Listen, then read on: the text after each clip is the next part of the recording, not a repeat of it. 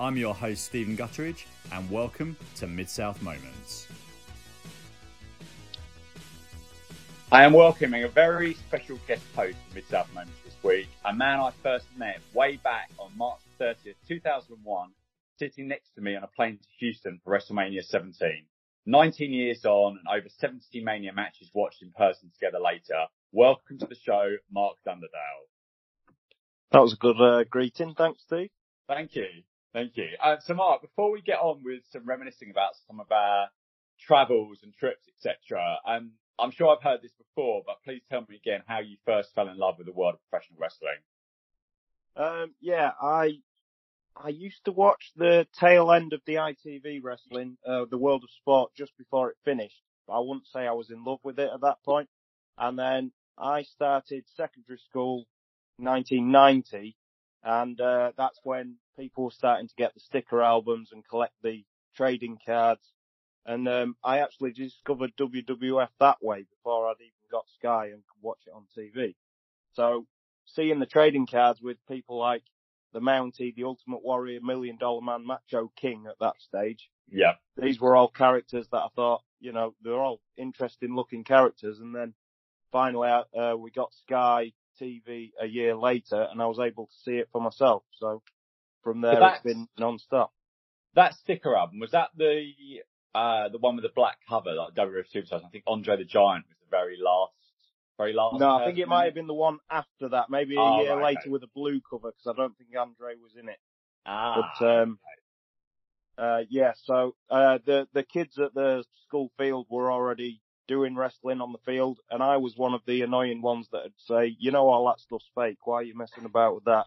Because I hadn't seen it for myself, and then we got Sky TV and there was no looking back.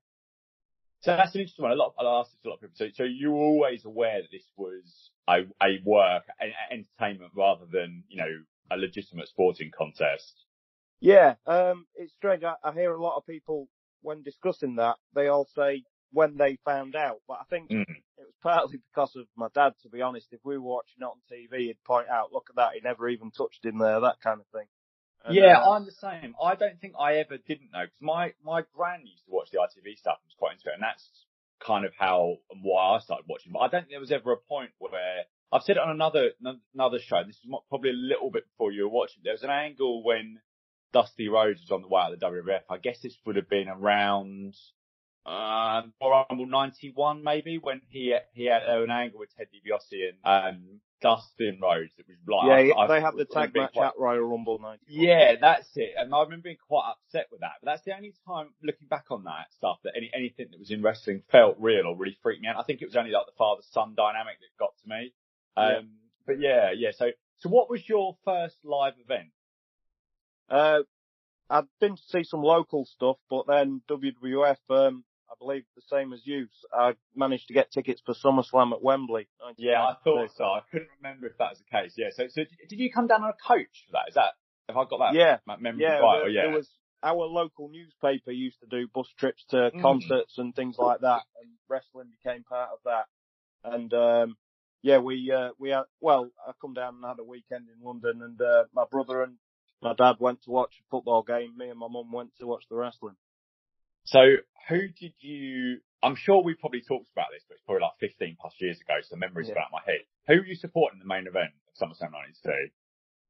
It was a tough one because since SummerSlam 91, Bret was my guy. But, I couldn't not cheer the Bulldog. So I think it was one of these. I'd have been happy either way, but I was very happy that Bulldog won the belt. I really remember that was the. I think that was probably. I mean, I remember matches before that where I really cared about the outcome, but that was about as real as it got. But I was sat there with a Bret Hart sunglasses on around my neck, I think. But you kind of had to support the Bulldog. It wasn't really any sort of choice. Do you remember whereabouts you were sat at Wembley Stadium that night?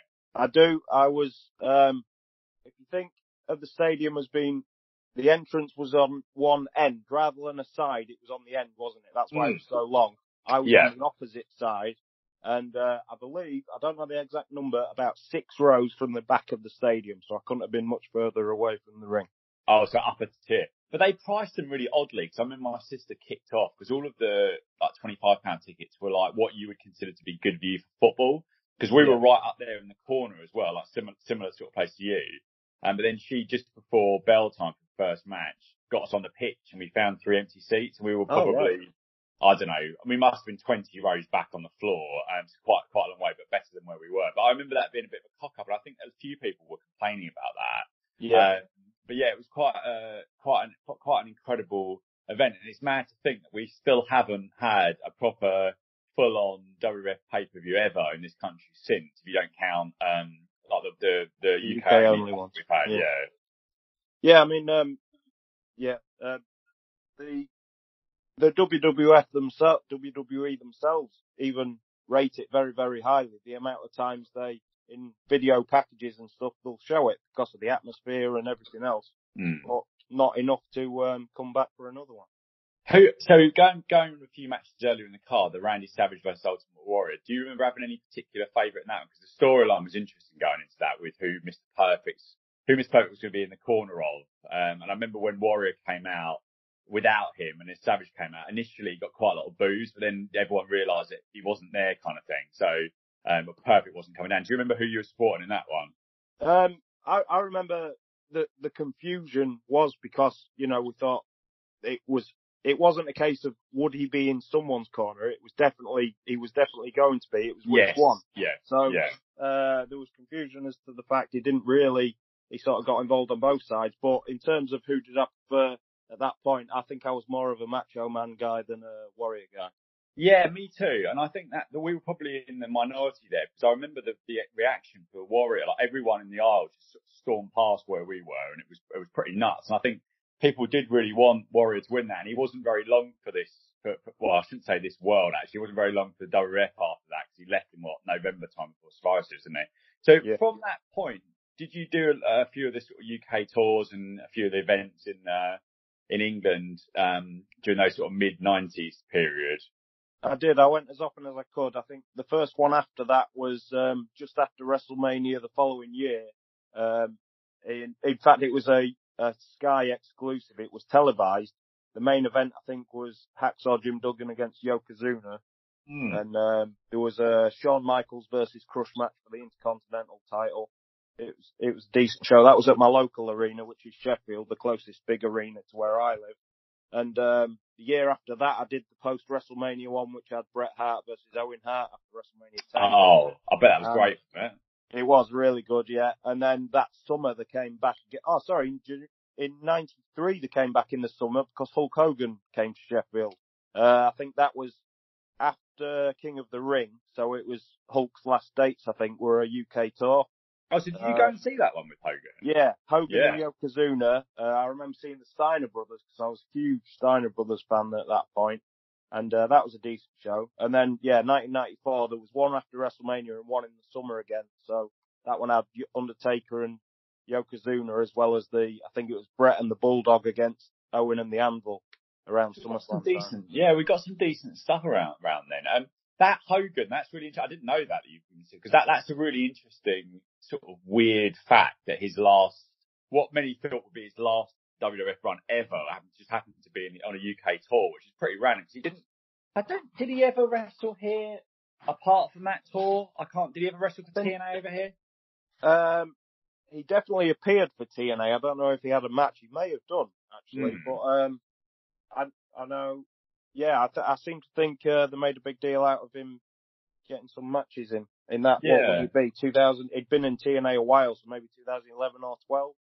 Because I know that he had a match with Randy. I think his first UK. I mean, I don't know what he whether he'd have come over here in the early 80s and done like a few dates or something then. But I think he had a match with Randy Savage at the London Arena in '89, just at the early period of Sky. And then I think he was on UK Rampage '91 after WrestleMania, wasn't he? Did he? I think maybe Sergeant Slaughter, perhaps, but he wasn't very sort of prevalent in UK dates, Hogan, back then. So I guess he was winding down a bit by that stage.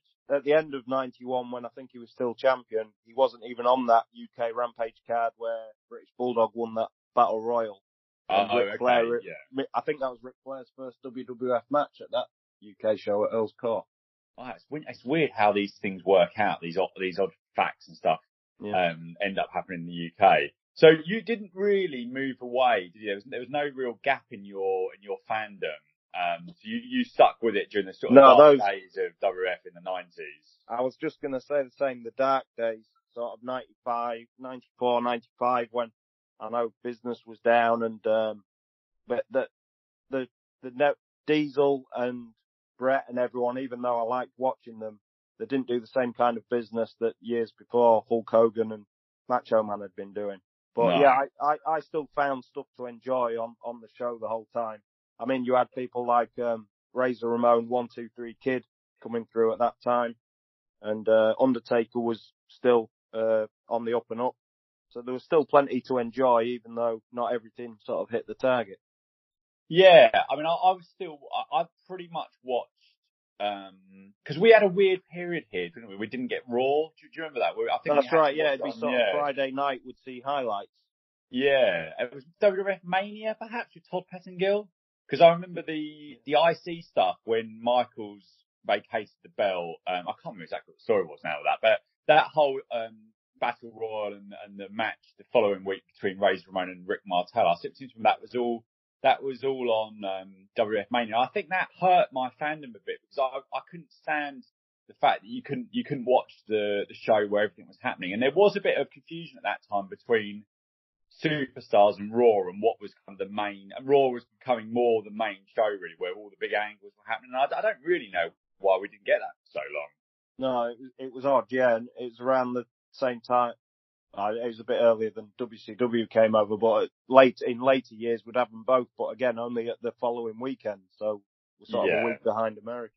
Did you have, I'm sure we talked about this, but I can't remember, do you have Sky, and were you able to get access to the WCW pay-per-views on that German channel? Did you have cable? Yeah, the DSF was the name of the sports channel, and I always remember the guy who hosted it, they had their own sort of WWF show, and I don't even know if it was WWF official or just some German guys who talked about wrestling, but this guy, Carsten Schaefer, is still working now with WWE, doing the German commentary on the American pay-per-views. I remember watching, they had some ECW, some WWF and some WCW, because the first one I ever remember watching, again, only maybe the same week it happened in America, was Halloween Havoc 96.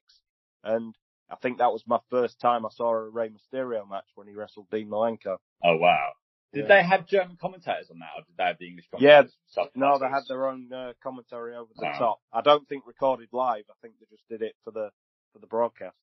I mean, it was such a bizarre, that whole TNT WCW thing was such a bizarre situation here, because that TNT UK channel was what Cartoon Network during the daytime, and then it switched to TNT in the evenings. It was classic movies, etc. And we'd get Nitro. When it first started, we'd get an hour, we'd get the full hour, then it went to 2 hours, we'd get an abridged hour. So I watched back quite a lot of the early Nitros, and there was just loads of stuff I remembered, loads of stuff I'd never seen before, because it never aired here, and we never got any of the pay-per-views, and I had cable rather than satellite, and I could never access that DSF. But I remember in Power Slam magazine and various other places, them talking about that, and the fact that you could get the pay-per-views. But it's so bizarre thinking back that how limited our access was to stuff around that time.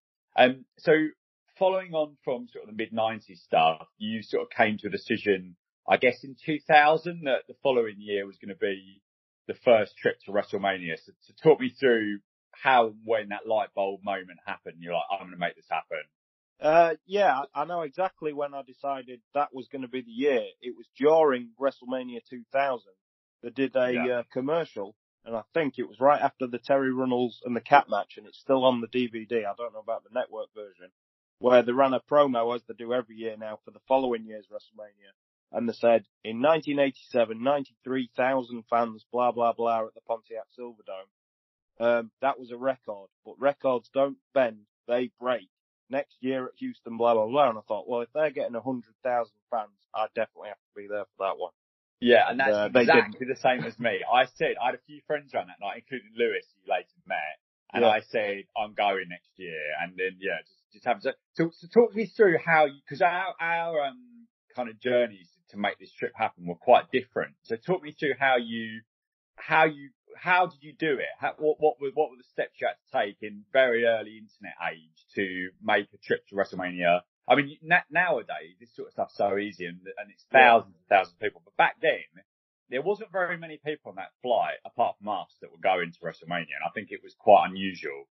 Yeah, they in the official WWF magazine, they used to have adverts for the WWF travel package, and it would promote you get your hotel, your tickets to the show, and everything else in with it except your flights. And I thought, well, that's a straightforward way of doing it. I didn't know if it, and I wasn't looking at, well, what would be the most cost-effective way of doing it. I thought, if it's easy, I'll do it. Yeah. And I signed up for that. I'd actually done it earlier. I remember sending off my details by post, as you did in them days. And I got some paperwork through for, I remember Survivor Series 2000 was the first one. I didn't do that. And then a few others. And then when I got the WrestleMania paperwork through, but I just bit the bullet and went for it. Would that be by post back then? Yeah. Yeah, it was all post. So I filled out all my details and went for it that way. So it was just flights weren't included. You had to do that separate. So, I mean, you think that's crazy that, so WWF had a mailing list, some people around the world, presumably, they would post information to. Yeah. So I think you travel agents, which is another thing of the kind of the dim and distant past now for your flights. And that was it basically, wasn't it? It was all sorted. Yeah, I had no clue if English airports flew to somewhere like Houston. Yeah, exactly. You wouldn't know that. This is the thing. It's nuts to think. You just wouldn't. I think we used to use Yahoo. I mean, I didn't really have internet around the time that we were just literally getting it when we first were planning this trip. But you didn't know, did you? You just didn't know this sort of stuff. No, it was just I literally went to my local travel agent and I asked, how do I get to Houston? And we went from there. Luckily, there was a direct flight, as you know. I mean, it's nuts. So mine was, I didn't know about the travel packages. So we had a PC at home that we just bought, but we hadn't had so we got a second telephone line, because this is back in the day of dial-up. So if you were on the internet, no one could get through on the phone. And my parents didn't like the idea of that in case, some family emergency or whatever. So, I actually went round a friend's house and spent about 5 or 6 hours on the Saturday the tickets went on sale, trying to get tickets, miserably failed. And in the end, it was just getting a bit awkward with their parents. So I went home, set my PC up with a telephone line. This is probably went on sale about 3 p.m. our time. So I guess that would have been 9 a.m. Houston time. Yeah. And I probably ended up getting them about 10 o'clock at night our time. So I got pretty dismal tickets in the second tier, which is quite high up at the Astrodome. And that was it kind of thing. I was done, and I couldn't even remember how I did the flights. I presume I just phoned up BA or whatever at the time, or whoever it was. But it's just so crazy. I remember we booked a hotel and I searched online hotels near the Astrodome, and you didn't even have a Google Maps or something. And this Howard Johnson Inn came up, and it ended up being 15 miles away from the Astrodome. You were luckier than me, because you had the hotel, which we had to get a cab back from when we went there, which was just across the parking thing, wasn't it? That's right. Yeah. Right across from the arena. So fast forward to the 30th of March. So we're sitting down. I think I'm the second middle seat on the right hand side, and you're the aisle seat. Correct. And I think we started chatting fairly early, and and it became clear where we were going and what we were doing. And then another one of our now really, really good friends was sat behind us. And I remember you were the first person that ever said to me or made me realise that The Undertaker had a winning streak at WrestleMania. And the other thing I thought, after I was speaking to you for a while, I was thinking, I thought I knew quite a bit about wrestling, but this guy knows a lot more than I bloody do. So those are my two residing memories of that flight. I remember a lot of how we all got talking, but I just don't remember how it started. But yeah, someone must have said something. I think I remember I had a portable CD player, and I got all my WWF music CDs out of my little thing, so you might have just spotted that and said something. Yeah, probably. I think one of us just said to the other, what are you going to Houston for? And it became sort of fairly obvious.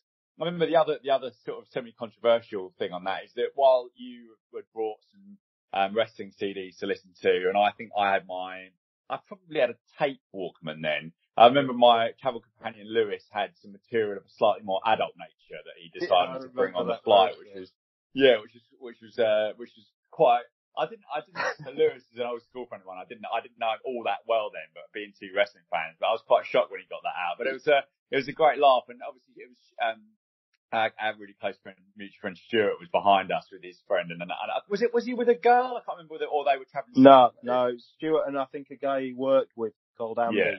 And, I don't think Andy kept with the wrestling after that. Oh, did he not? Well, a lot. I mean, that 2001 was really a time where a lot of people sort of fell away from it. So, talk to me. What was it like for you? I mean, that to pick for any WrestleMania to pick for your first one to pop the WrestleMania cherry. I mean, I think generally speaking, everyone agrees that's the best WrestleMania in history. Yeah. So what was your? I mean, we bumped into each other at Access as well. So actually, let's go back a step. So. What was your that Access was incredible in Houston. So what was your feeling sort of walking into that place for the first time? Yeah, I mean, seeing all they had a ring there that they were doing matches. I remember seeing a Jerry Lynn match before he debuted on TV. And, the thing, I remember seeing Vince McMahon's Corvette that was filled with concrete. Everything like that. Yeah. It was incredible to see. And, life-size, Andre the Giant handprints and footprints that you could sort of stand on his footprints and put your hands on his. Well, we've seen them all on packages on WrestleMania since then. But yeah, it was an incredible experience. I think I was a bit introverted in my younger days, so I thought, going on my own, not knowing anyone, I thought it'll do me a bit of good, and it did. Meeting people and making friends on the aeroplane, and then you get talking, obviously, when you're over there as well. And it did me a lot of good, generally, not just in a wrestling way. I wouldn't have been brave enough to do it, but it's probably the sort of thing I do now. But I think it's really commendable just to go out there and go. I remember going up to Sheffield for the last UK pay-per-view by myself just before when that had been. Did you go to that one? December time? No, was that Rebellion 2001? Was it? Edge and Christian in the cage, or? No, it was the one before that. So it was Sheffield. It was Sheffield Arena in 2000. I think the main event was some sort of multi-man match. Because remember Steve Austin? No, I didn't do that Rebellion, no. No, so that was what last. But I think it was commendable going out there. Why not? It's certainly something I would do now. But that weekend, that Access was pretty special. I mean, we headed over on Friday night, and within about half an hour, I was making a reverse charge phone call to my dad to ask him whether I could buy a WWF title belt on his credit card, which I had an additional card holder on. And he was like, "Yeah, all right, fine." Which I've still got that belt today. But it was just nuts, wasn't it? I mean, it was. How old were you then? I guess you were 21, 22? 21, yeah. So I was 19. So like to actually make that happen at that age, I think it's pretty spectacular looking back on it. So talk to me about what was your WrestleMania Sunday like in terms of sort of getting to the Astrodome and seeing that incredible, I mean, really incredible looking building for the first time. Yeah, it was amazing. I mean, it's that another person we met on the aeroplane was a lady called Maria who was travelling on her own as well. And we were staying at the same hotel. In fact, there was, I think everyone except you and Lewis were staying in that travel package hotel. So a gang of sort of 7 or 8 of us agreed to meet that night when we were on the aeroplane. And I think Maria and I were the only ones that actually did. And in the bar on the Saturday night, we'd had a lot of drinks. I remember talking to Mike Chioda at one point. Brilliant. The wrestlers weren't staying there, but a lot of the staff were, like the ring crew and the cameramen, etc. And I agreed to meet Maria to go to WrestleMania with, rather than walk over on our own. But because I was heavily drunk at the time, I had forgot that. I only found out on the Monday when Maria wasn't very happy and reminded me that I didn't show up at the date and time we agreed to meet. But, not very gentlemanly. Exactly, yeah. So I did end up going over on my own, and like you said, it was such a unique building with the dome on it and everything, and just walking in, and I haven't been anywhere that big before, football games or anything like that, and other than outdoor stadiums, obviously. And I think my overriding memory, obviously the wrestling itself was incredible. It is the best WrestleMania of all time. But the time I had, I remember after the show was standing while everyone was leaving, so it was sort of half full, just stood, and they showed the video package that actually closed the show with highlights of Austin and McMahon and Rock and everyone, and JR just yelling on it, "Son of a bitch, I don't believe this. I cannot believe this," and all that. And I just thought, this is it. This is what I've been a wrestling fan for 10 years, and it all led to sort of to that. It was incredible. Great And match. unfortunately, we've spent most of the last 20 years trying to get back to that moment. Never quite getting there, really. You never forget your first. You never forget your first. I mean, I just, that Astrodome was almost a complete circle, and the sides were, Wembley Stadium, old Wembley is, obviously, I think I've probably been to both, but old Wembley was pretty special because it had the character about it, but the Astrodome was like a complete circle, really high sides. Yeah. And just an incredible looking building for wrestling, and the way they lit it.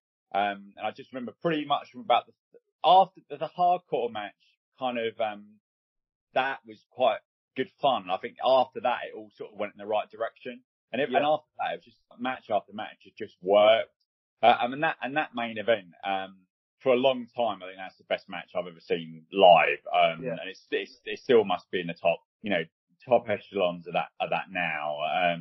I think it was their first 4-hour pay-per-view, in fact. I'm sure the year before was only 3 hours. Oh, so was it? Okay, once the first hour with sort of right to centres match and all that was out the way in the hardcore match, it was just 3 hours non-stop with a bit of everything. Yeah, everything just clicked. Everything worked. And the Austin and Rock match was just, it was really a privilege to be there for that sort of match of the ages. Really. But yeah, it was quite something to be at the Astrodome. So, presumably you were like me after that, and you're like, well, there's no way now I've done it once, I can't possibly miss the following year. So plans were put in place for WrestleMania 18. Did we know it was in Toronto at that point, or did that come later? I presume that came later, didn't it, I guess? I'm not sure. I don't know if they played a thing during it like they did the year before, but maybe not.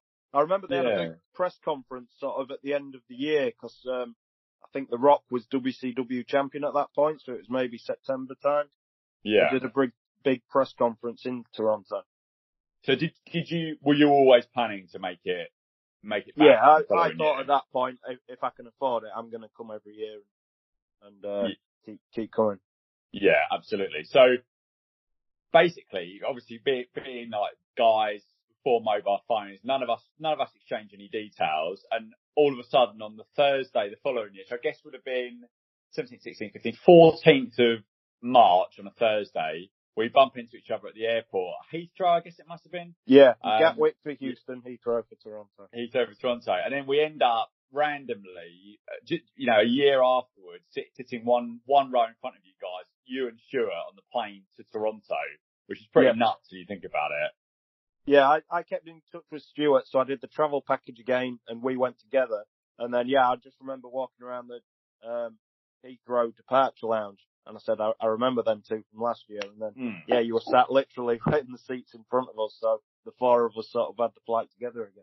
Yeah. So, that's great. That was a very different feeling weekend, wasn't it? I think in terms of the WWF wasn't quite on the upswing that it was the year before. And it was quite, you had the Hogan Rock incredible moment. But it was probably the first time I left any wrestling event, feeling a little bit on a downer. What was your experience at 18 like compared with 17 especially? Yeah, it was mixed feelings because I think Hogan and Rock was huge. One of the biggest deals we'd ever seen.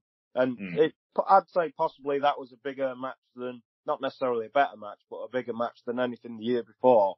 And it's one that people still look back on fondly now, obviously, but it was followed by not so good stuff. I think the women's match followed by Triple H and Jericho in the main event, which I think both of them have said themselves since that should not have been the main event, and the crowd was sort of never reached that peak again that we were during Hogan versus Rock. Would you have done a different match altogether for the title, or would you have done that match but in a different order and put Hogan and Rock on last? I think it had never happened before where something other than the main event was the biggest deal on the night. I think it caught people by surprise with Hogan doing they had all the, like you mentioned, the yes or no promo. Hogan says yes, the crowd go wild. That should have been it for me, but it was followed by the angle where Hulk Hogan ran him over in a lorry. And they're trying to do the NWO thing, so Hulk Hogan, after nearly 10 years away, was supposed to be booing him, but looking back, that was never going to happen. So the atmosphere was totally unexpected, and it was such a big atmosphere and somewhere that obviously Hogan was very popular in from start to finish in his career. It just you couldn't follow it, but obviously nobody realised that when beforehand. No, and I don't. Certainly wrestling and the atmosphere was very different. It was. It's very difficult to even sort of put into words. It was like a absolute rabid atmosphere of everyone around. You looked around and everyone around you was going absolutely nuts for his, especially his comeback. And it's just like, it wasn't even like a sport winning or losing type feel. It was just like everyone just lost the plot. And I'm not sure I've ever been anything quite like that, since then.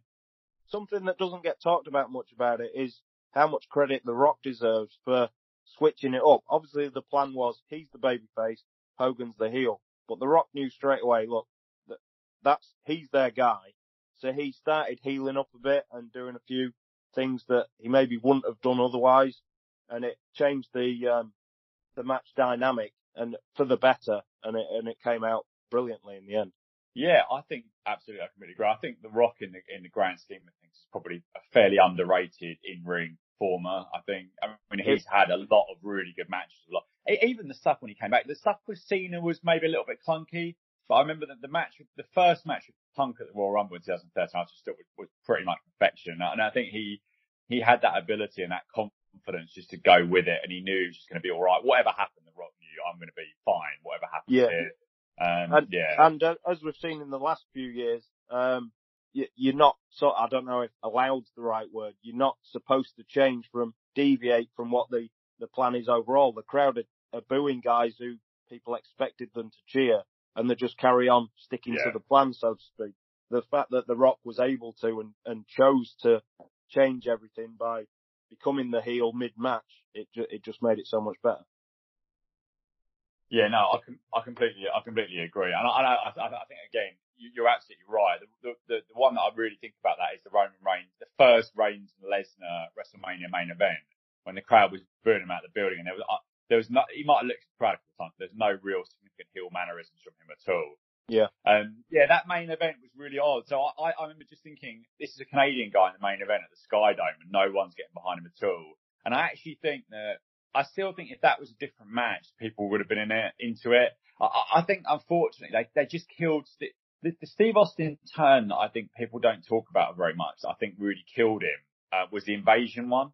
So I think that the idea, and I know that he wanted to, originally I understand the plan was for him to turn at WrestleMania 2000 before he had the injury. But I thought the turn that really, really finished him off was the invasion one, because when he came back on that Raw, we want the old Stone Cold back, the crowd went absolutely nuts for him. He was like super over, and that was the time. And I think you could have ridden that all the way through till Triple H's return. Steve Austin's a triumphant WWF guy that wins out over the invasion. You could have turned anyone, put Jericho as a top heel on the other side, put anyone, spend a bit more money and get Goldberg in early. But whatever you do, I think Steve Austin and Triple H should have been the top match for that, especially given their pairing as the power trip, etc. And whatever way you want to do it, we want to do babyface versus babyface. But I think, and then you have Triple H's clean win over Austin. But they didn't do it, and Austin was really marginalised at that against Scott Hall, sadly. And I think that was, we've only one more Steve Austin WrestleMania match to come. You think it's such a waste that was against him, really. Yeah. He said himself he likes Scott Hall, he likes working with Scott Hall, but he didn't like how he was positioned in the company around that time. And it was, I think, in maybe the second hour of the 4-hour pay-per-view, which was not usual for Stone Cold. But I think getting back to the invasion thing, turning him heel, the story from what we've all seen on TV and read in books is, Vince just didn't believe any of the WCW guys were on the same level. He needed a big main eventer. He didn't believe in Booker T or anyone else like that to be in that position. So he turned his own guy to be the WCW top guy. And the sad thing about it is, I think I'm right in thinking this, that the Invasion pay-per-view is the biggest non-WrestleMania pay-per-view in company history. So bigger than any Royal Rumble, SummerSlam, etc. So clearly the people believed in them. The people believed in them, but it was by the time they got that buy rate, it was just too late. And there was nothing back then in terms of Google trends or searches or anything like that to go on. But I just felt at the time, I remember staying up for that in a caravan in Bognor Regis watching it on Channel 4. And I just thought at the time the whole angle has been, basically spoiled just for the sake of trying to keep Steve Austin as a heel, and that isn't the right move. But yeah, alas, what might have been if they'd spent a bit more money. And I mean, Hogan coming in February, you think, crikey, you could have bought, why didn't you bring him in back then? But they didn't, they had a salary structure they didn't want to break. And it was just, one of those things, what might have been. So following on from, WrestleMania 18, you, unfortunately, I think, was it a family member got married the weekend of WrestleMania 19? So you ended up doing the Royal Rumble in 2003, didn't you? Yeah, late 2002. My brother told us that he was getting married on the Saturday before WrestleMania would be on Sunday, and I still haven't forgiven him for that. But so plans had to change, and again, I think I was still doing the WWF travel packages, or WWE by that point. And so my next thing, if I can't do WrestleMania, what am I going to do? I'll go to the Royal Rumble. So that's what I did for 2003 instead. Yeah, and that was, what was it? Michaels and Triple H. I can't remember what that was. No, that was 2004. The 2003, okay. Brock Lesnar won the Rumble, and the title matches were Kurt Angle and Chris Benoit had an amazing match. I think that was Power Slam's match of the year 2003, and Triple H versus Scott Steiner, which isn't remembered as fondly. I think I put that on. I am confused with the 2004 one. But that was, I remember that being a pretty good Rumble. And obviously the Benoit Angle match was out of this world, wasn't it? It was, yeah. Yeah. But it was Scott Steiner's first WWE match after coming back at Survivor Series, and that was pretty much a disaster. Which was the worst one, that or the February match? I think February was worse. Yeah, February was worse, wasn't it? Yeah. Yeah, I know. I vaguely remember February being worse.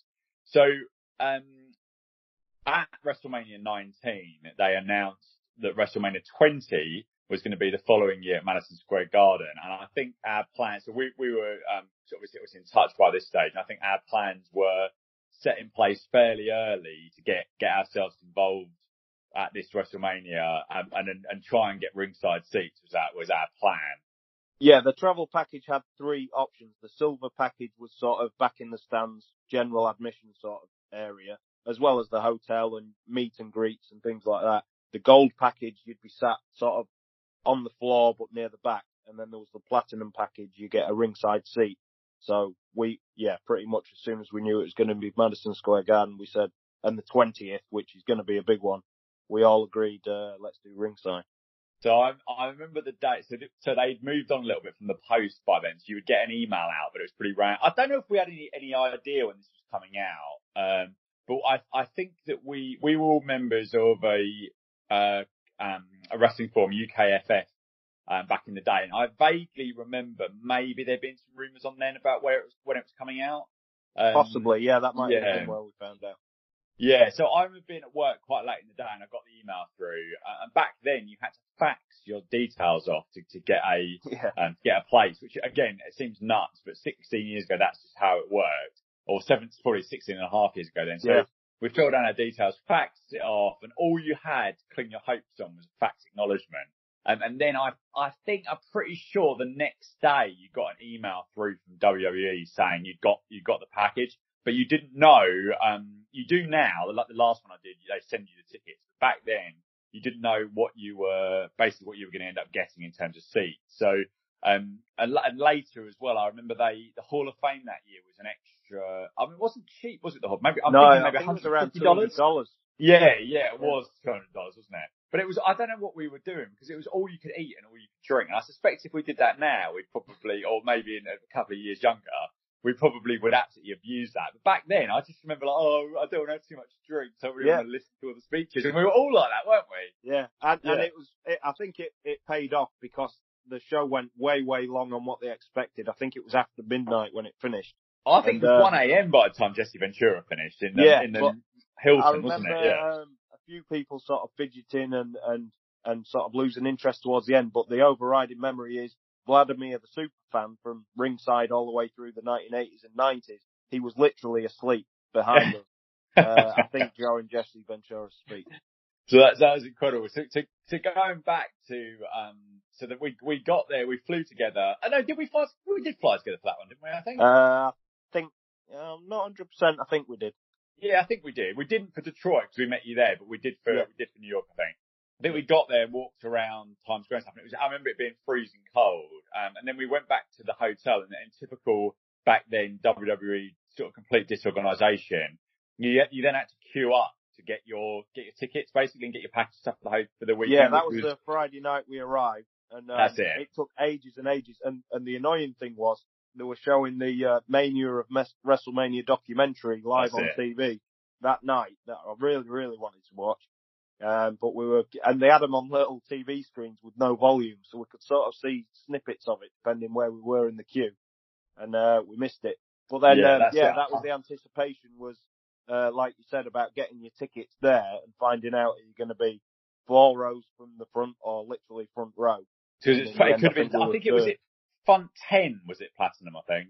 I think 8 or 10, yeah. 8 or 10, yeah. So there's a big difference between the back of that and like the first few. So we queued up probably for a good hour and a half, I would say. At least, yeah. Yeah, because I think WrestleMania was probably about half an hour after we started queuing up. We thought, this would be alright. But we queued up and then we got to the front, and I remember them being quite unfriendly. But I think maybe Lewis asked them if they'd ever met Vince McMahon or something awkward like that. And we got our tickets and we found out we were 3rd row. Which I think we were pretty happy about, really. Yeah, we were, yeah. Yeah, pretty ecstatic. And there was a few other things. So we had, a signature session or an autograph session with some people. I can't remember exactly what we did for this one because I remember there was one year I didn't go to it, but. In Detroit, you and Lewis stayed in bed and I went down and met Mr. Kennedy. Yeah, and you got quite a good crowd. But so one of the, a meet and greet sessions and a photo was something that later haunted me. So you, me and Lewis met Rey Mysterio and Chris Benoit and had our photo taken with them. That's right, yeah. Yes. What have you done, if anything, with that photo? It's hard to say. I mean, Rey Mysterio was one of my favourites then, and he's just as much now. So I love the fact that I have a photo stood next to Rey Mysterio, but do you crop it or what do you do with it? So, I'm not one of the ones who sort of can't watch a Chris Benoit match. I can, but obviously, I wouldn't make it my Facebook profile or anything. But, that might be a bit controversial. I think you know this already, but I told it on the podcast already, but I remember the day it all happened was just a horrible, horrible day, like really bad. And I remember Lewis came over and we watched, as he would do most weeks, I guess we were getting Raw live then, weren't we, by that point? Yeah, we were. We were. I stayed up to watch that live because I didn't stay up to watch the pay-per-view where all the news was breaking that night. Okay. So obviously I woke up on the Monday morning, it had all happened, it was all over the news. So I watched Raw, wondering what they were going to do, and that's when Vince made his comeback after he exploded a few weeks earlier. Yeah, which was awful in of itself. And I understand that the timeline by the end of Raw, they pretty much knew or were aware that this was, foul play was happening here.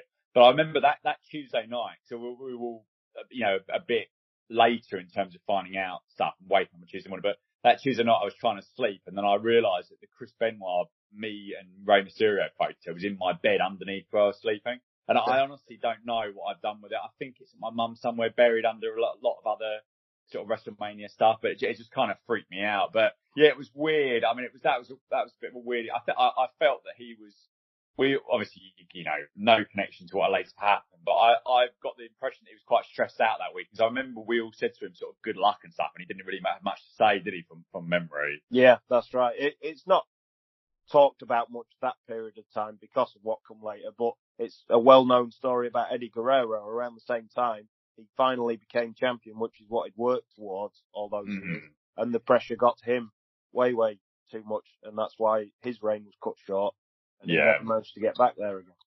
So that same day, we actually met very briefly Eddie Guerrero.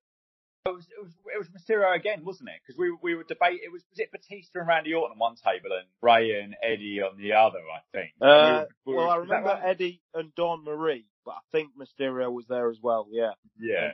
Because we touched the title, didn't we? And he was really. I think. See, I don't. This again. You feel ridiculous thinking. You think, why have you not got loads of photos of this stuff. But back in the day, it was like all disposable cameras and this sort of stuff. I right. don't even know if I had a digital camera back then, but I think I remember seeing a photo of you kicking around standing next to Eddie Guerrero, and I guess one of me probably was taken, but I've no idea where that is. That was the first year I had a digital camera because I got a good quality photo. It was a selfie style one of me and Eddie. But I remember the year before at the Royal Rumble, I used a disposable camera, and none of those 24 come out. No, it was just like a thing when you got back from a holiday or something. You take your disposable camera to Boots or something, and you just hope for the best, and you'd get the wrestling pictures back, and they'd all be absolutely awful. Yeah, the lighting in the arenas just didn't suit disposable cameras. No. I've never got any good photos for years.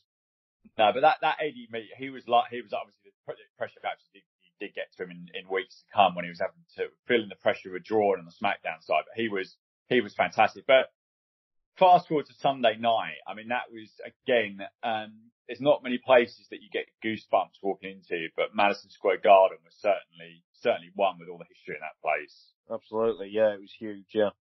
Yeah. And the main event, I think, I mean, there's been a few decent triple threats since this one. I remember the Rollins, you'll probably disagree with this given John Cena's here, but the Rollins, Cena and Brock Lesnar match. No, that's one of my favourite matches of the last few years. That was brilliant. Even though John Cena was in it. That's probably on a par for me, but it was an incredible triple threat main event, and the crowd was for Benoit, but I felt that the reaction at the end was obviously one of massive happiness, but I felt there was a bit of relief actually, that actually, you know, they've gone with a guy that the fans actually like, albeit we don't know how long it's going to be for, but it was I think everyone almost sort of was able to breathe, and they finally went with Benoit, and it was like a real moment of celebration. It's obviously, it was odd. Yeah. Because, the previous year, all the way through the previous year, 2003 was not Triple H's greatest year from my point of view, where the matches didn't really click with sort of, he had a few months in a row with Kevin Nash. He was doing rematches with Shawn Michaels, and the Goldberg thing didn't really go well either. But at WrestleMania the year before, everything had led to him, to Booker T getting his moment in the sun and beating Triple H for the title, and it didn't happen. It's all happening the same year. He's marrying Stephanie, so all the rumours are, is he picking and choosing who he works with, whether he wins or loses? So I think all that which I complained about throughout 2003, and it drove me wild, I think helped in the end of WrestleMania 20 when he tapped out. They could have worked it so Shawn was the one to take the fall, but the Triple H tapping out to that just made the moment even bigger, and I think it was the best scenario they could have gone with. Yeah, completely agree. And I think they worked the way around they did the match there, and then the one later in Canada at Backlash with Michaels eventually submitting. I think that was perfect. You're absolutely right. We wanted Triple H to lose that match. And actually, I completely agree. I hated Triple H in 2003. I remember the Booker T thing when he pedigreed him and pinned him about 15 minutes later for the title really annoyed me. And I just think he was, and some of that was a bit go away heat, but some of it was probably the right side of it as well. But he was proper heel. And the thing I used to looking back now, I didn't mind about him back then, is he used to win quite a lot against people without cheating, I think, sometimes. So there's a little bit of interference with flair, but I think that's something I don't think there's anything wrong with having a strong heel that actually wins. And then eventually when the right babyface beats them, it means more. They've not been like a chicken shit heel for the whole time of their run, basically. Yeah. So after WrestleMania 20, we had a little bit of a gap traveling together, but then we were back together for WrestleMania 23, in the lovely Detroit area, at Ford Field. And there was a Hall of Fame for that one as well. Is that Dusty Rhodes year? Dusty Rhodes main evented, yeah. And Jim Ross, I suppose, and Nick Bockwinkel, etc., was in that one as well. Yeah, Mr. Perfect, Jerry Lawler, it was a good year, yeah. Yeah. And then 23 was a bit of a funny event, wasn't it? I mean, Ford Field was spectacular, and I think the event was probably pretty good up to a point. Actually, do you know what? The main event was really, really good as well, but I think everyone felt a bit miserable at the end of that show because we were getting to the point of probably enough. We've had enough for John Cena, but I also felt that, and you do tell me what you think, but I don't think anyone really believed that Michael was going to win the title in that scenario. No, absolutely. That was one where you mentioned leaving WrestleMania 18. I remember leaving Ford Field after WrestleMania 23, and pretty much everyone was sort of, yeah, it was okay. It wasn't a bad show, but there was nothing sort of blew you away. Yeah. Batista and Undertaker I actually enjoyed more than Cena and Michaels. Yeah, and a But lot again, of people, it's because 'cause they really wanted the last match, didn't they? They really wanted to go they placed on it in the last, middle of the show, and it was great. And the Money in the Bank match at the start of the show was great too. But then they worked the way through until you got to the main event, and it wasn't the high point for me of the show again. But Yeah. it certainly, you knew in 2007 Shawn Michaels wasn't having any bad matches, so you knew it was going to be a great match. But yeah, I think like you said, the predictability of it, he'd done interviews and all sorts. I don't think he'd written his autobiography by then, but saying, I'm not about winning the title. When he won it in 2002 at Survivor Series, I believe people had to persuade him to go over in that match. Yeah, and that was really that's not what he was there for. I found that quite frustrating because he would be cycled. I love Michaels, and he'd be cycled into a lot of big matches. It would be Jericho or Orton, etc. But if you'd always know, and I think we always had a feeling, you always hoped that he would do, even if he had a couple of months or whatever. But he never won the title again after that, and I think that was a mistake. And I do wonder if he looks back on that thinking, as a kind of a mature. I know he had a lot of problems, and he came back, and he probably had still a feeling of, I just don't want that pressure. But now looking back, I think he should have had a title a couple more times during that period. And I think that would have made a lot of these outcomes, a bit more exciting. And, they could have traded that. They could have done, they had the hour-long match on Raw, didn't they? That was and he a won, few weeks didn't he? later. So they could have switched it there, but. Yeah, exactly. They definitely could have done. But, a bit of an odd one. And then, we all missed WrestleMania 24. Well, not all. Our friend Stuart went out there, but that's probably my biggest regret in terms of not going to WrestleMania to not see Flair's WWE retirement, basically. Yeah, mine's WrestleMania 19, not seeing Stone Cold's last match. Yeah. Thanks to my brother. But 24, I mean, that whole weekend with the Hall of Fame on the Saturday, and then the match itself, it was Flair's best match in maybe 10 years or 15 years. Thanks mostly to Shawn Michaels, but obviously both of them. It was such a moment. And then the Raw as well. I think Stuart went to Raw the next night, which was just as big a moment. Yeah, I couldn't believe it. I remember sitting there eating a tub of ice cream, feeling like I'd been dumped by like a long-term boyfriend or girlfriend or something there, because it was just one of the worst feelings, just seeing that. And so, but we did get back together. There's a Taylor Swift song coming in there for WrestleMania 25 in Houston, Reliance Stadium, just next door to the Astrodome. The dilapidated Astrodome. Yeah, the post Hurricane Katrina Astrodome, I think, at that point. I don't know. I know they used the Superdome after Katrina. Was the Astrodome? Yeah, I think they used Astrodome as well, but I might be getting my dates wrong there. It might have been after that when Katrina happened, but certainly it was on its last legs. But yeah, the Houston WrestleMania was probably not a million miles away from the 23 year. And we also had the Hall of Fame ceremony with Steve Austin when they counted him down and gave him like 10 minutes, was it, for his speech? Yeah, that was the year I decided I'd never do Hall of Fame again, because I think the earlier guys like Coco Beware, Howard Finkel got literally 3 or 4 minutes to talk, plus the same again for their inductors.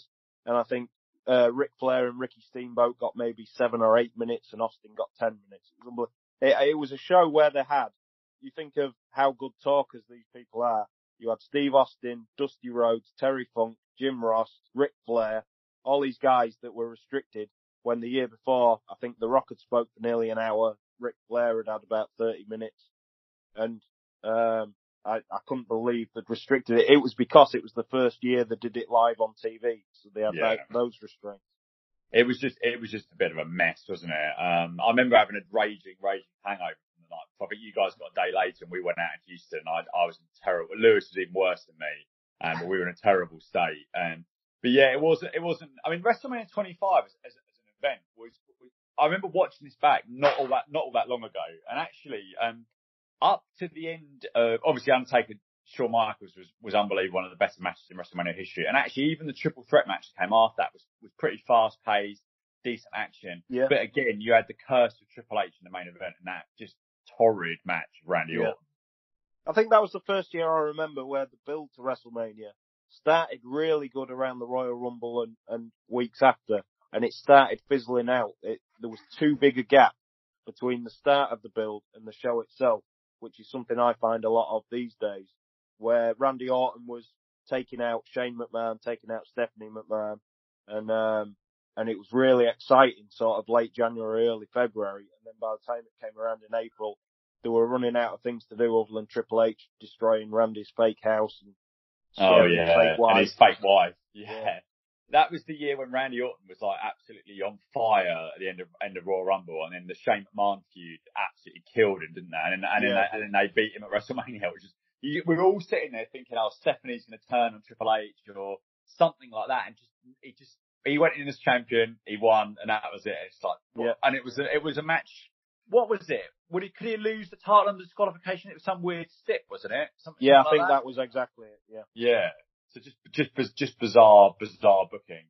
So yeah, that was actually it for us all really for a number of years in terms of actual travelling to the States. I think we all got to a point in life where other commitments were unfortunately piling on, and it was time to live in a bit of reality. But that was the year I got a mortgage for the first time for me. Oh, was it? Yeah. I'd moved out of home the year before, so that was like, oh god, I'm literally going to bankrupt myself if I ever try and do one of these trips again. But you had a incredible stroke of luck in 2015, I think, if I've got my years right. So why don't you tell us about SummerSlam that year and how you ended up in Barclays Centre for that one? Yeah, it's one of the things they do online quite regularly, where I don't even remember the name of the website. They call it a raffle, in that you donate some money to a charity. I think it's involved with the Rain charity that Mick Foley has a lot to do with, and lots of celebrities put up these huge star prizes. Like Robert Downey Jr. did one the other year. You could walk the red carpet to the Avengers movie with him. Things like that. So one pops up on somewhere online of Triple H saying you'd be my guest at SummerSlam in New York, where you go to NXT on the Saturday, SummerSlam on the Sunday, Raw on the Monday, you come backstage, meet the wrestlers, and trip of a lifetime. So I donated, I literally bought, you can buy 1 ticket or 10 tickets or 50 tickets or whatever. I bought 1 ticket and I won. So I got an email, I think it was maybe 10 days before SummerSlam, saying you've won. Tell us your local airport and we'll sort everything out. So I didn't have a passport at the time, cause it had expired and I had to get all that sorted the following weekend. But, I flew over from Manchester, stayed in a big Times Square hotel, and we got tickets to the first, NXT takeover in Brooklyn. That was that year. And, we had fairly standard seats for that, quite near the back of the arena. But it was a fantastic show. And then decent seats for SummerSlam. And then on Raw on the Monday, I was sort of invited backstage before the show. And I met the wrestlers, and we went out onto the stage, to see what was going on in the ring before the door opened. And it was it certainly was a trip of a lifetime. It was unbelievable. So you had some interesting chat. I mean, you had quite a decent chat with Triple H and a few different people during the I realistically thought it'd be a case of he'd come over, he'd say hello, shake my hand, get a nice photo, and be on his way. He's a busy man. But to be fair, he stopped for, I believe it was 10 or nearly 15 minutes, just talking about family, all the shows at Sheffield Arena. I said that was my local one, and how many times I'd seen him there, and all the rest of it. I've just, my son had just been born 4 months earlier, so my wife didn't want to come with me. I won 2 tickets, so I took my mum with me. And what the paranoia was there all weekend of the wrestling fan stereotype. Like, here's a guy in his 30s who's brought his mum with him. So my mum, to her credit, was the one who pointed out, literally, as soon as we shook his hand, she said, his wife's at home with their young baby, that's why I'm here. And that triggered a conversation about kids and bringing them up in school and all that stuff. It was amazing. He'd said it was one of his daughter's birthday that day, and she was out in the ring doing some moves with Natalia, and it was just like talking to a guy on the street, not some huge guy who I've celebrity who I've been a fan of all those years. He couldn't have been any nicer. It was a fantastic weekend. Cool. And I got he presented me with a title belt and got all the wrestlers to sign it backstage and everything. It was unbelievable. That's so incredible. And that was the show that was is it Lesnar and Undertaker? Yes. Yeah. With the tap out finish, wasn't it? Was it tap out finish? Yeah, because it was quite something well where the bell rang and yeah. It threw everyone off. And it was a bit of a confusing mess, but it was a good match. I remember actually, maybe I'm remembering wrong, but I remember thinking when they first called the bell, I thought, oh, that was crap. But then actually they showed a replay of it. It was actually, I think from memory, it was really well done. I can't remember the exact mechanics of it now, but Undertaker did something to cheat, didn't he, to keep Lesnar in the move? I think. Yeah, but it was really well done, and that's a pretty that Barclays Centre was pretty good atmosphere for that, and it's a good place to watch wrestling. Yeah, it was fantastic, and I was so pleased I got to see, because I'd been a fan of NXT for since its inception, but I was really into that as much as, if not more than, Raw and SmackDown around that time. So there was Finn Balor and Kevin Owens in their main event, but it was the famous Sasha Banks and Bayley match, which is one of my favourite matches ever. We saw on the NXT show, and then backstage at the Raw, I managed to meet Sasha Banks, and I told her, I've been a fan this long. It's been one of my favourite matches I've ever seen, and she was very friendly as well. Yeah, I mean, that's good.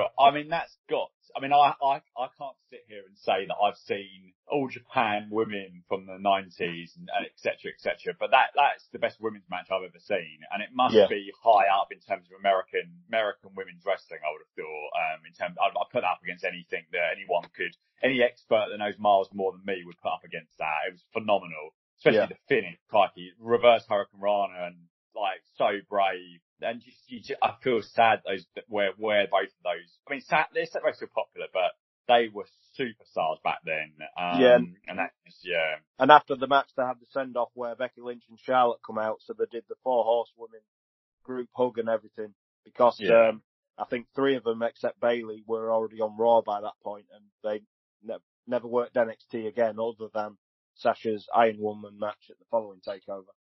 Which was actually really good in of itself, wasn't it? That was another brilliant match. Really, really good match. So those two were great.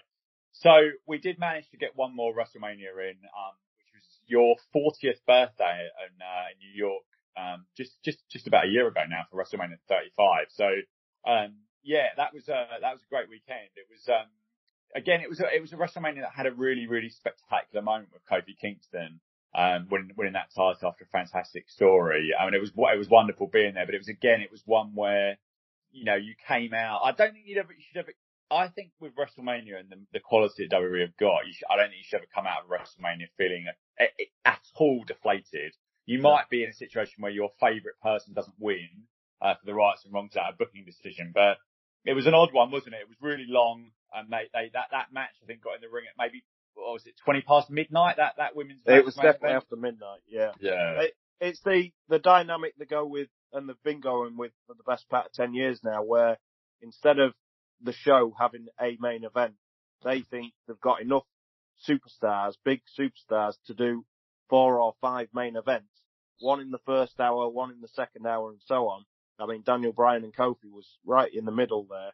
And then by the time the main event, the final match, should I say, comes on, the crowd had seen everything, and the women, put on a good match, but the atmosphere was a fraction of what it had been for Bryan and Kofi.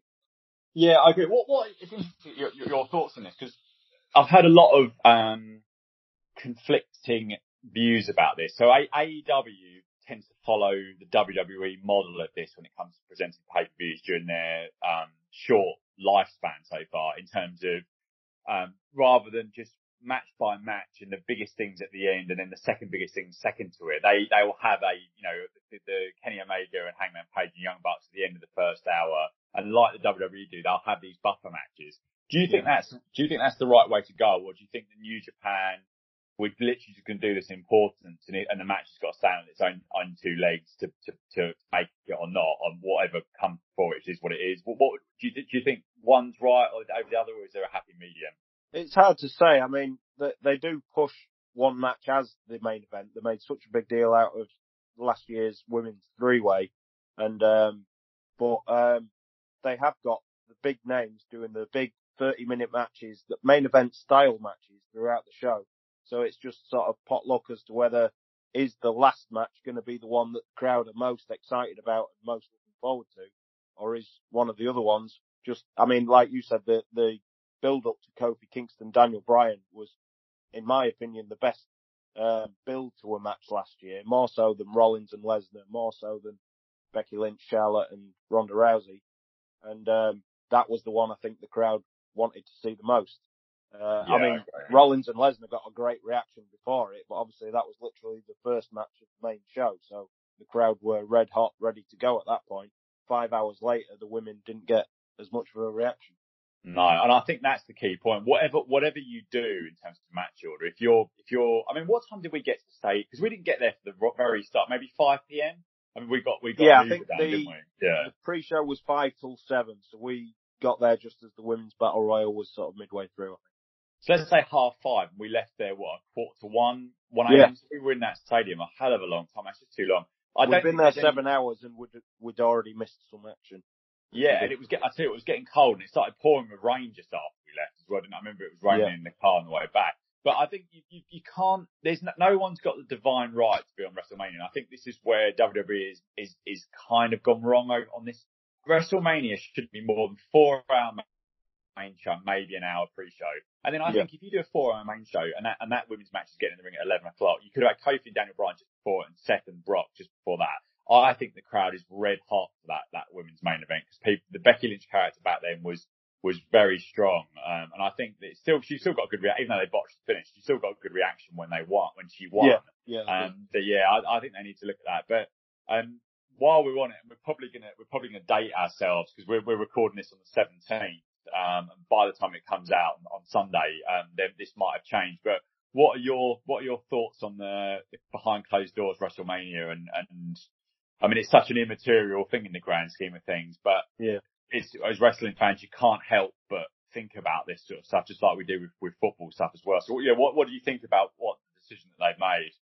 I'm looking forward to seeing how it's going to be such a unique atmosphere because, I mean, using Rock and Hogan as an example, imagine that match with no crowd. It's a fraction of what it ended up being. The crowd reaction helped so much. So it's going to be unique, and I'm certainly interested to see it and how they're going to do it. But by then we'll have seen it a number of times already. SmackDown's last week was already in the same building in front of the same non-audience, and then we've got Raw, NXT, and SmackDown for the next few weeks the same. So I'm sure they'll dress it up and have some surprises for us. But one thing that could be considered a plus, if you're taking out the grandiose entrances that have become a staple of WrestleManias, it might get the length of the show back down below 5 hours, hopefully nearer sort of 3.5, which would stop, in terms of sat at home watching it, you can even get burnt out, same as you can in the stadium yourselves. So that might be something, but I'm sure, like I said, there'll be more surprises, on the night. And it'll be interesting to see which superstars sort of take the opportunity to do something with that, with the fact that it's in a small, empty arena, rather than just do your usual routine, playing to the crowd, coming out, waving and smiling. Hopefully someone along the lines of R-Truth, I'm sure, has got some ideas, if you can do something with that, being in that atmosphere. And my other thing, I'd say it's a shame for Drew McIntyre as much as anyone. Yeah. Presuming he's going to get his crowning moment, winning the title in the main event, in what he thought was going to be 90,000 fans going wild, it's going to be a bit quiet. I wonder if they hold off on that actually now, or don't go. He may not get the title at all in that circumstance. You can see a big argument for heel wins at this when there's no crowd reaction and save it for another day. Yeah. I do. I caught quite a lot of the Wrestle Talk show last night that Will Ospreay put on. And I can't fault the guys. My mind is blanking on who was the match before Ospreay and Bea Priestley. Ospreay and Bea Priestley was the main event, and it was interesting, like a boyfriend versus and girlfriend match. But they were killing each other in there, and it was entertaining. But it's such a wrestling is a real tough thing to watch with an empty arena. And Raw, I haven't seen any of Raw last night, but I understand they replayed the whole of the men's Royal Rumble, and actually there was only about 4 or 5 minutes of new wrestling that took place because Vince apparently didn't like the wrestling element of the empty arena SmackDown. And we've got a few weeks to go of wrestling before WrestleMania, and I do wonder who wants to see this. I suppose I think people will watch. And the other thing someone tweeted me today is they wonder whether WWE will do a deal with a network to get WrestleMania on TV, and like it'd be a big celebration that we're giving the people some entertainment kind of thing where nothing else is going on. I think that's a lot of it, knowing the ego that Vince McMahon is supposedly got, that and the sort of bragging rights he'd get from, everyone else is cancelling their stuff, but WWE's still putting shows on. I think that might be a factor in there. The thing I said, if it was the sort of first time they'd done it, you've got the intrigue there, but the fact we're going to see it on Raw, SmackDown and NXT for the next few weeks, that's gone. It's sort of, we know what it's like now in front of a live audience. It's going to be just another show. Other than, I'm sure, they always pull something out of the bag for WrestleMania, but their options are certainly limited. The thing I do wonder about, and I've heard a couple of people on the podcast, Meltzer included, talking about why they didn't tape more shows yesterday. Because the thing that probably will happen, I think we've got to face up to this, is that the likelihood is one of the guys or girls is probably going to get this. And if they've been around other people that are taping, they're all isolating for 14 days. And then, or the other thing is they're talking about, gatherings of up to 10 people not being allowed. So I don't know how 10 people with camera crews, commentators, I don't know what they're going to do. If they're going to stagger wrestlers coming in and out, but it's, immaterial in the grand scheme of things. But as a sports fan, it's just interesting how this is all going to wash through, really. And what are you, forgetting the current situation, what do you tend to keep in touch with now in terms of your watching habits? Well, a good few years ago, it was when we moved house 5 years ago, I stopped watching Raw and SmackDown because I no longer had Sky TV. And I actually found when I watched the pay-per-view at the end of each month, I enjoyed it so much more because I hadn't been watching week to week, and I was looking forward to seeing wrestlers wrestle. Whereas I went through a stage in the mid 2000s, let's say, where I was watching as much as I possibly could, every minute of it, and I'd find myself sort of being negative on it and complaining about it online. I was one of those. And the less I watch, I think the more I enjoy it. So I watch WWE pay-per-views, some weeks of NXT TV and Dynamite TV. And then I'm just a pay-per-view watcher more than anything else. And certainly 9 times out of 10, I'll really enjoy the pay-per-view. Yeah. And I think that's, who's got 4 hours a week with cutting out the advert breaks to watch wrestling? I certainly haven't. I think that's probably one of the reasons why they're losing viewers. One thing before we try and push forward with the review, what we had a chat with on the last podcast about 3-hour Raws. What do you think there's any possible format that could make a 3-hour Raw work? Or do you think it's always going to ultimately end up, even if you had really hot stars, always going to ultimately end up with a losing audience or middling audience over time? Well, funnily enough, I think the key is actually less wrestling. The quality of the wrestling's never been an issue in WWE. The matches are good, obviously, that they all know what they're doing. But things Dynamite have done it a bit lately. If they put in a video package that might be 5 or 10 minutes long, which is difficult when you've got a live audience stood watching the screen, but things like that to break up the in-ring action, I think will keep interested rather than match interview in the ring. So that could help. But I mean, 3 hours, it's so long. There's so much. And it's like we were saying about squeezing everyone onto the WrestleMania card. With a 3-hour show, and other than the occasional maybe 20, 25 minute match, you haven't got that long to do matches, which means more wrestlers on the show, and you're seeing them wrestle the same people week after week. Yeah. And the stories are just being dragged out instead of building logically towards something. I mean, the Lashley, Lana and Rusev thing earlier in the year was so odd in that it started off, you knew where they were heading, they started having matches, but then they just continue having matches and the storyline sort of stuttered until, okay, that's enough now, they can wrestle other people. And it just broke the rules of what the rules used to be on how to build a feud towards a match or a series of matches. Yeah, I completely agree. I just don't think anyone's got any interest in a lot of 10 or 15 minute TV matches, between people that are facing each other every few weeks. One person wins one week, one person wins the other. I think AEW have done a pretty good job overall. Some of their countdown stuff has been among the better television I've seen for a long time. But, again, I think they're missing a trick slightly with their pay-per-view model, because I think that the lulls after pay-per-views are quite challenging. They peak quite well for pay-per-views, but then they really lull a bit afterwards. It's because of the long break, isn't it, between those pay-per-views? Yeah, and it reminds me a lot of the old WrestleMania to SummerSlam break, which was always the bigger one before King of the Ring was a thing. And I just felt that was you're just a bit too far away from the next big thing happening, really. Anyway, so shall we press on with the Mid-South review of the 24th of March 1984, which is episode 237 on YouTube. So I know, Mark, that you've watched a few episodes prior to this in preparation for this, and I think you've got a pretty good episode here to be reviewing today. Yeah, it was an enjoyable show, yeah. Yeah.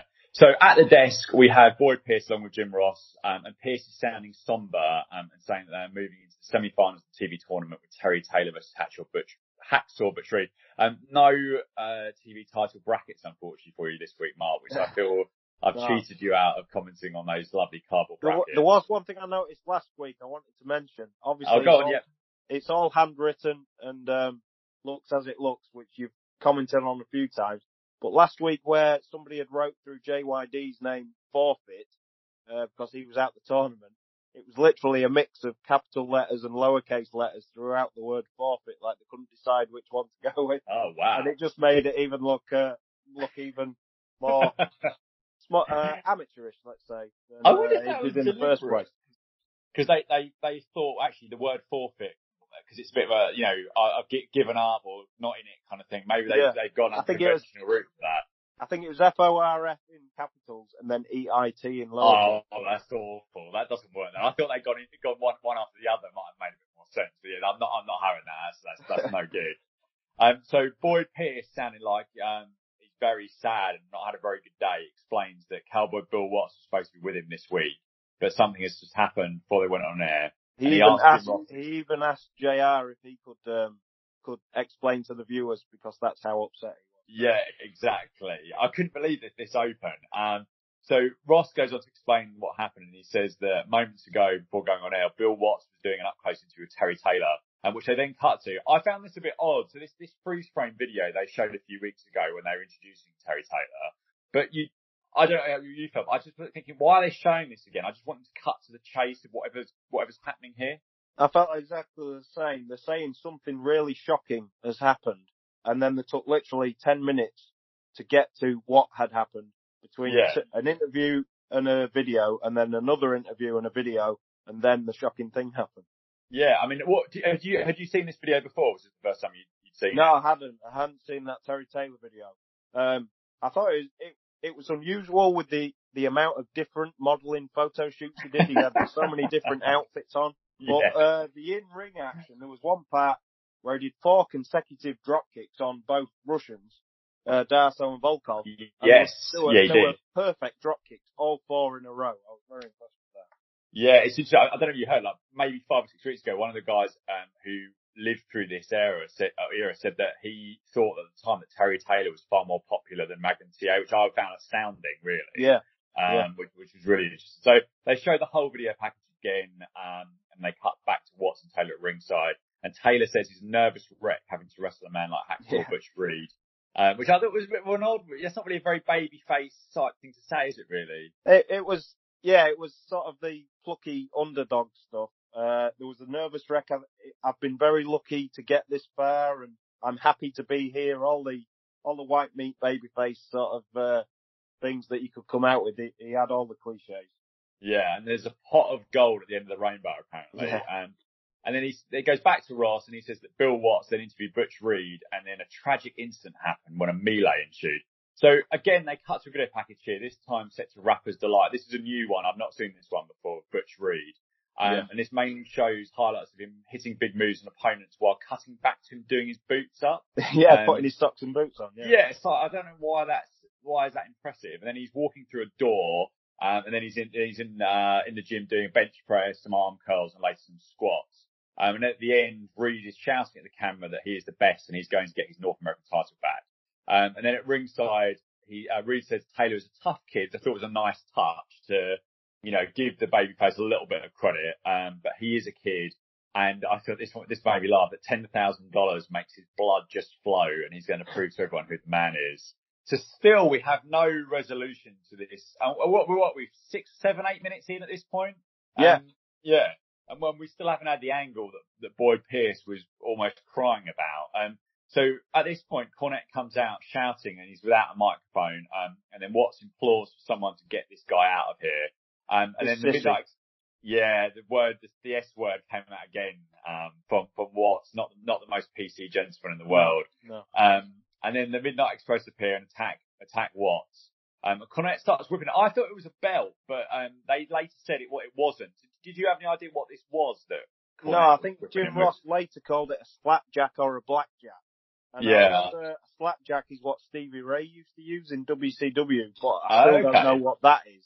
It's some kind of truncheon, but watching it back again, it's sort of not as rigid as a truncheon. It looked more like something inside a sock or something, the way he was swinging on the Watts' head. So, I thought it was a nice touch here. When the attack was happening, Butch Reed just glances back at them and he walks off. So he had a look and seemed to think about it and then just walked away. Yeah, I really like that. So this attack continues. I thought it was interesting that only a couple of referees came out first and the Midnight Express sort of scarpered. But then a few wrestlers came out and you could see that Terry Taylor was there and also Lanny Popper and a few others. Yeah, Rock and Roll Express, yeah. Yeah, and then Ross at the desk says it was even more shocking the second time round and that Bill Watts was severely lacerated by the three individuals. I thought Ross was really, really good here, as you kind of expect him to be. But yeah, I thought the angle was great, but I thought there was a way to do this whole thing without having those video packages. I thought if you just start the show and don't have the commentator saying, oh, this has just happened, you could do the whole thing exactly as it was, but without the first bit. Well, what did you think over all of this? Yeah, I'd agree. Yeah, they could have took out the introduction, started with the interviews, and then the shocking thing happens, then the commentators can sort of recap it after the fact. Exactly. Very strange. Another one was, exactly. in the group of people who come out just before the camera cut away, Grizzly Smith walked out, and that's a rare on-screen appearance, I think, Grizzly in Mid-South. Oh, I didn't notice that. Yeah, he was the only time I can remember seeing him was when it was announcing that Magnum TA was number one contender in a segment backstage. But yeah, he isn't very often. They refer to him quite often on commentary about Grizzly Smith is going to have to do something about this or make a match. But that was unusual to see him on screen.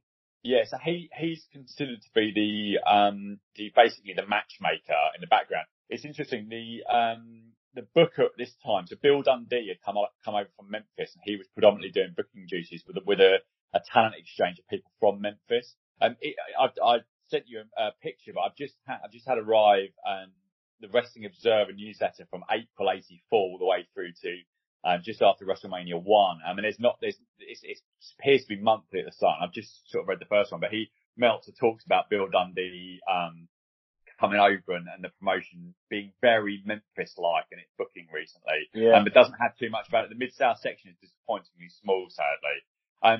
So after the break, we've got Obi Davis and Josh Stroud, and they're introduced by Jim Ross, putting double duty as commentator and ring announcer. And then Cornette is back out and he grabs a mic and he asks, how you idiots like what you've just seen. He said, when the Midnight Express first came to Mid-South Wrestling, they were told that some things were sacred and not to be messed with. And the top of that list was Bill Watts.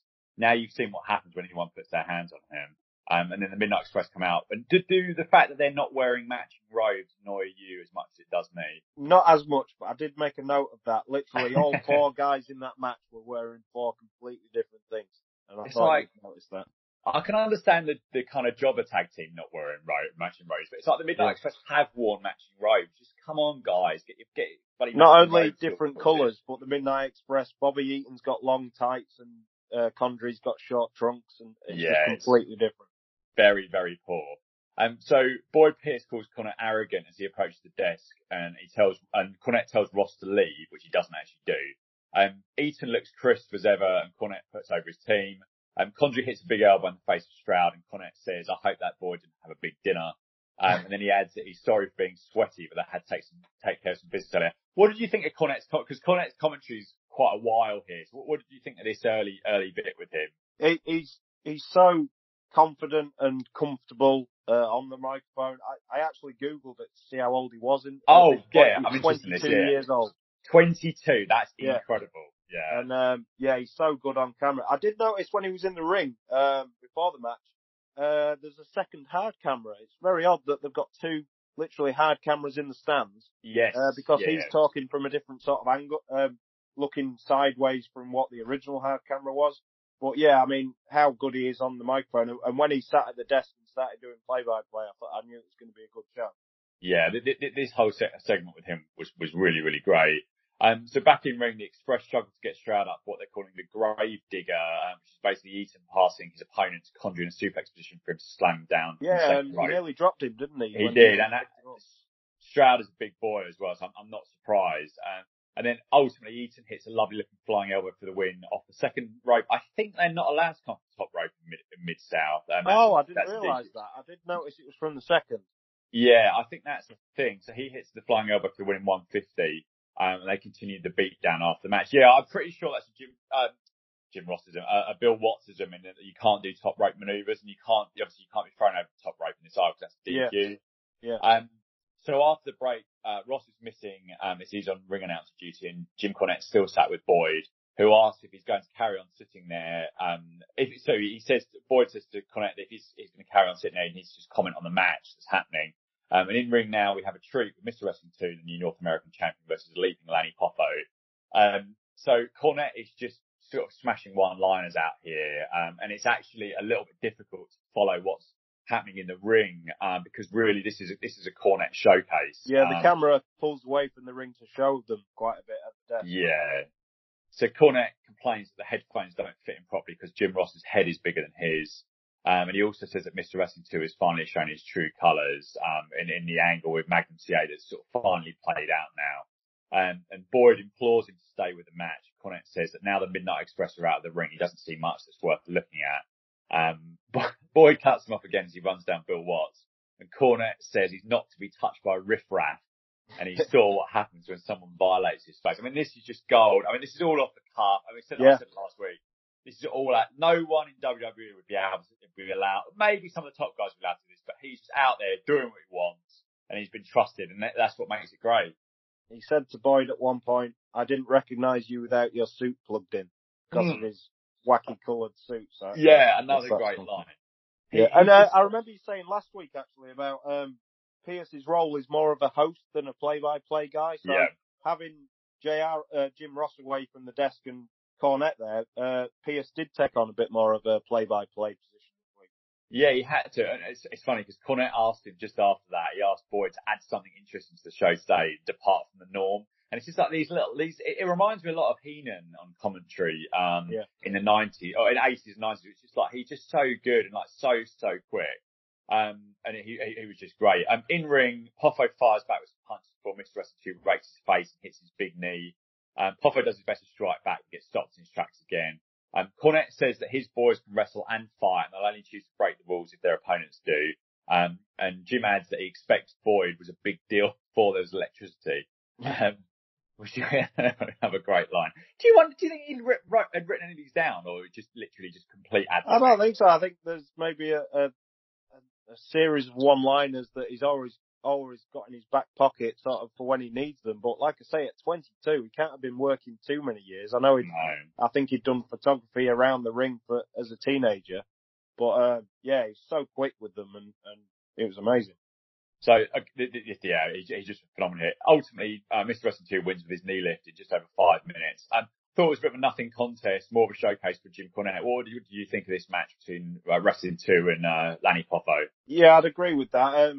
Started with him putting Lanny in headlocks and takedowns, and Lanny tried a few different ways of escaping. I did notice Mr. Wrestling 2 only took one bump in the entire match, which was when he suplexed Lanny Poffo. Oh, just before the knee lift. That was the only time he's back at the mat. Yeah, I think Wrestling 2's best outings have really been in tags with Magnum TA, and he's best in and out, but he's really in, I guess with Crusher, Khrushchev and Volkov, and to a lesser extent Hacksaw Butch Reed, really Mr. Wrestling 2's top heel here as their main champion. Yeah.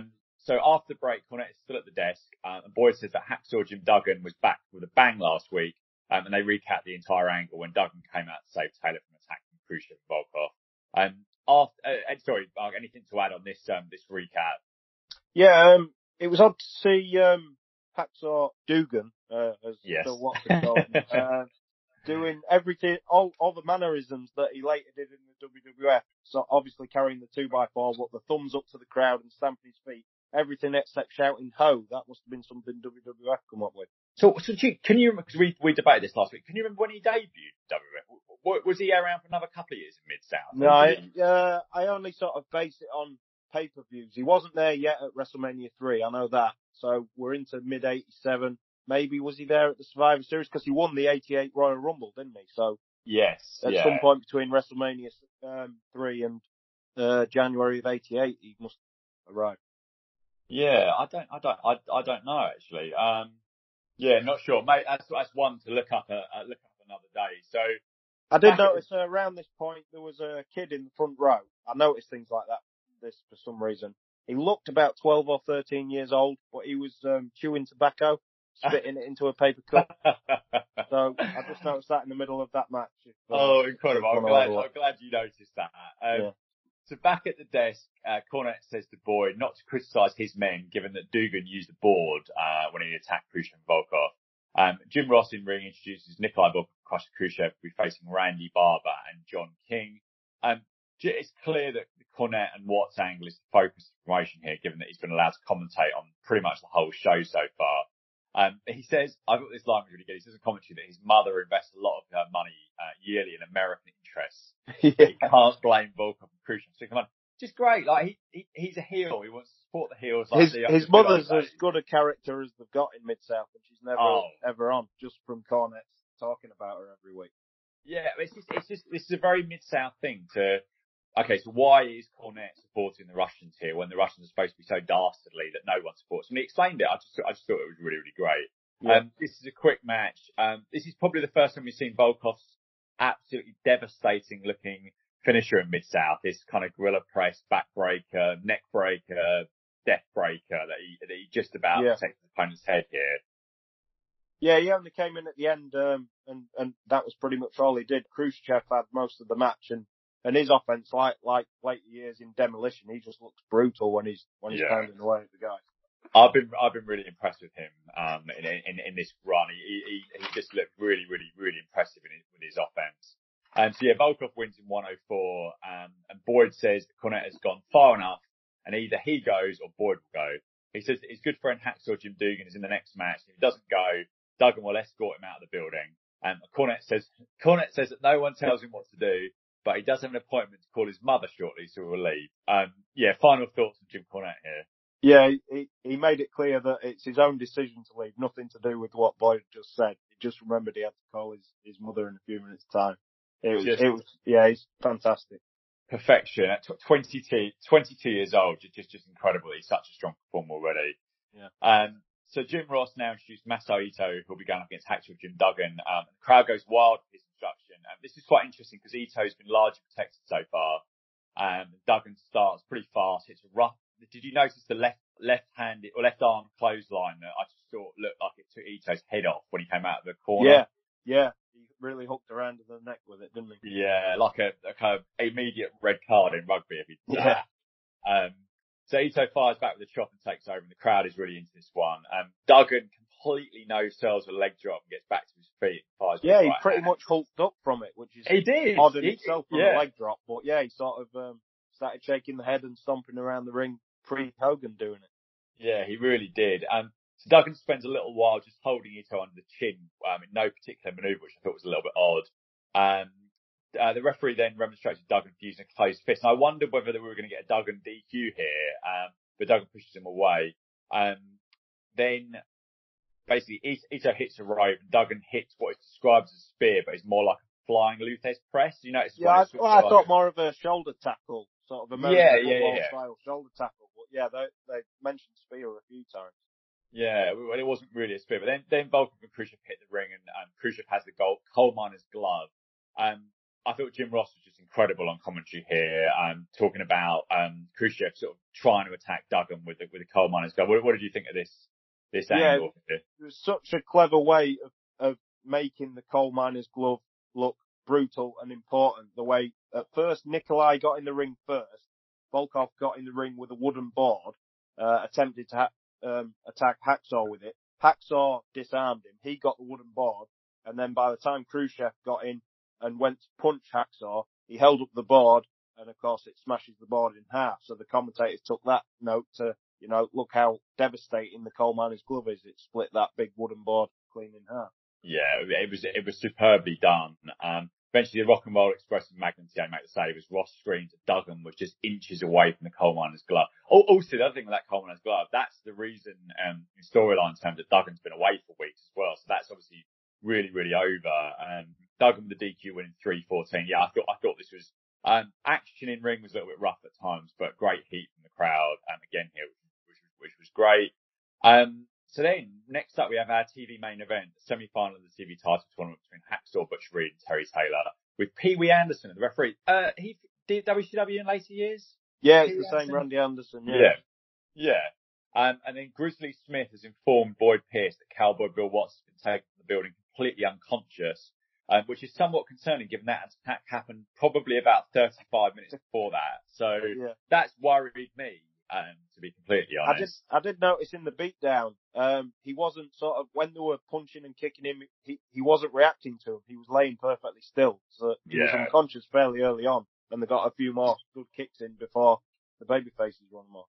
Yeah, it's really interesting because Watts apparently hasn't wrestled in this promotion for quite a long time. So it's I think these angles work best where it's not someone that's been on commentary for 3 or 6 months or something, but apparently he's been on commentary for years and years and years and not been physically involved. So clearly this is going to be the focal point.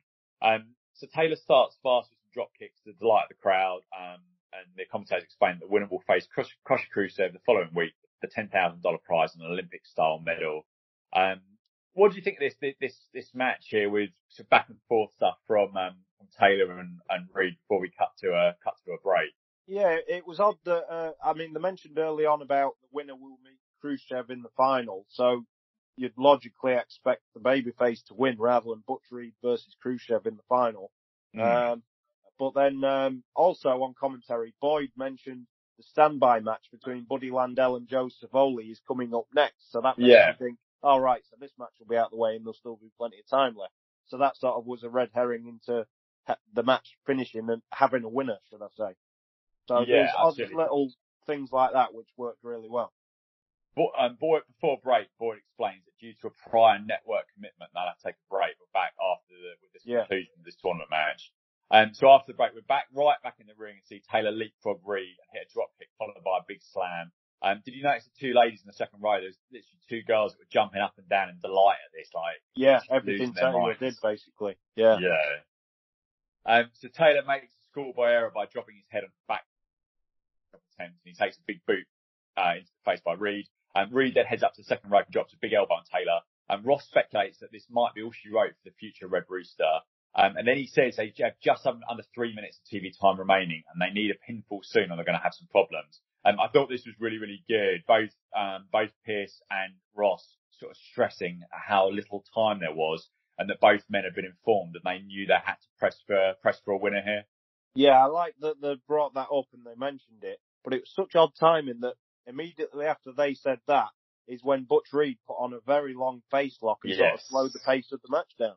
Yeah, exactly. So Reed cranks down that front face lock as Taylor as the ref checks on him.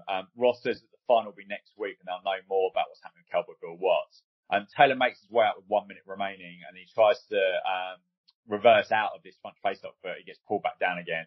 And Taylor then makes it up, and both men fire some great-looking punches back and forth. I thought this was really good. A bit of the old boo cheer thing that you got sort of 20-plus years later between these two, with some good shots back and forth.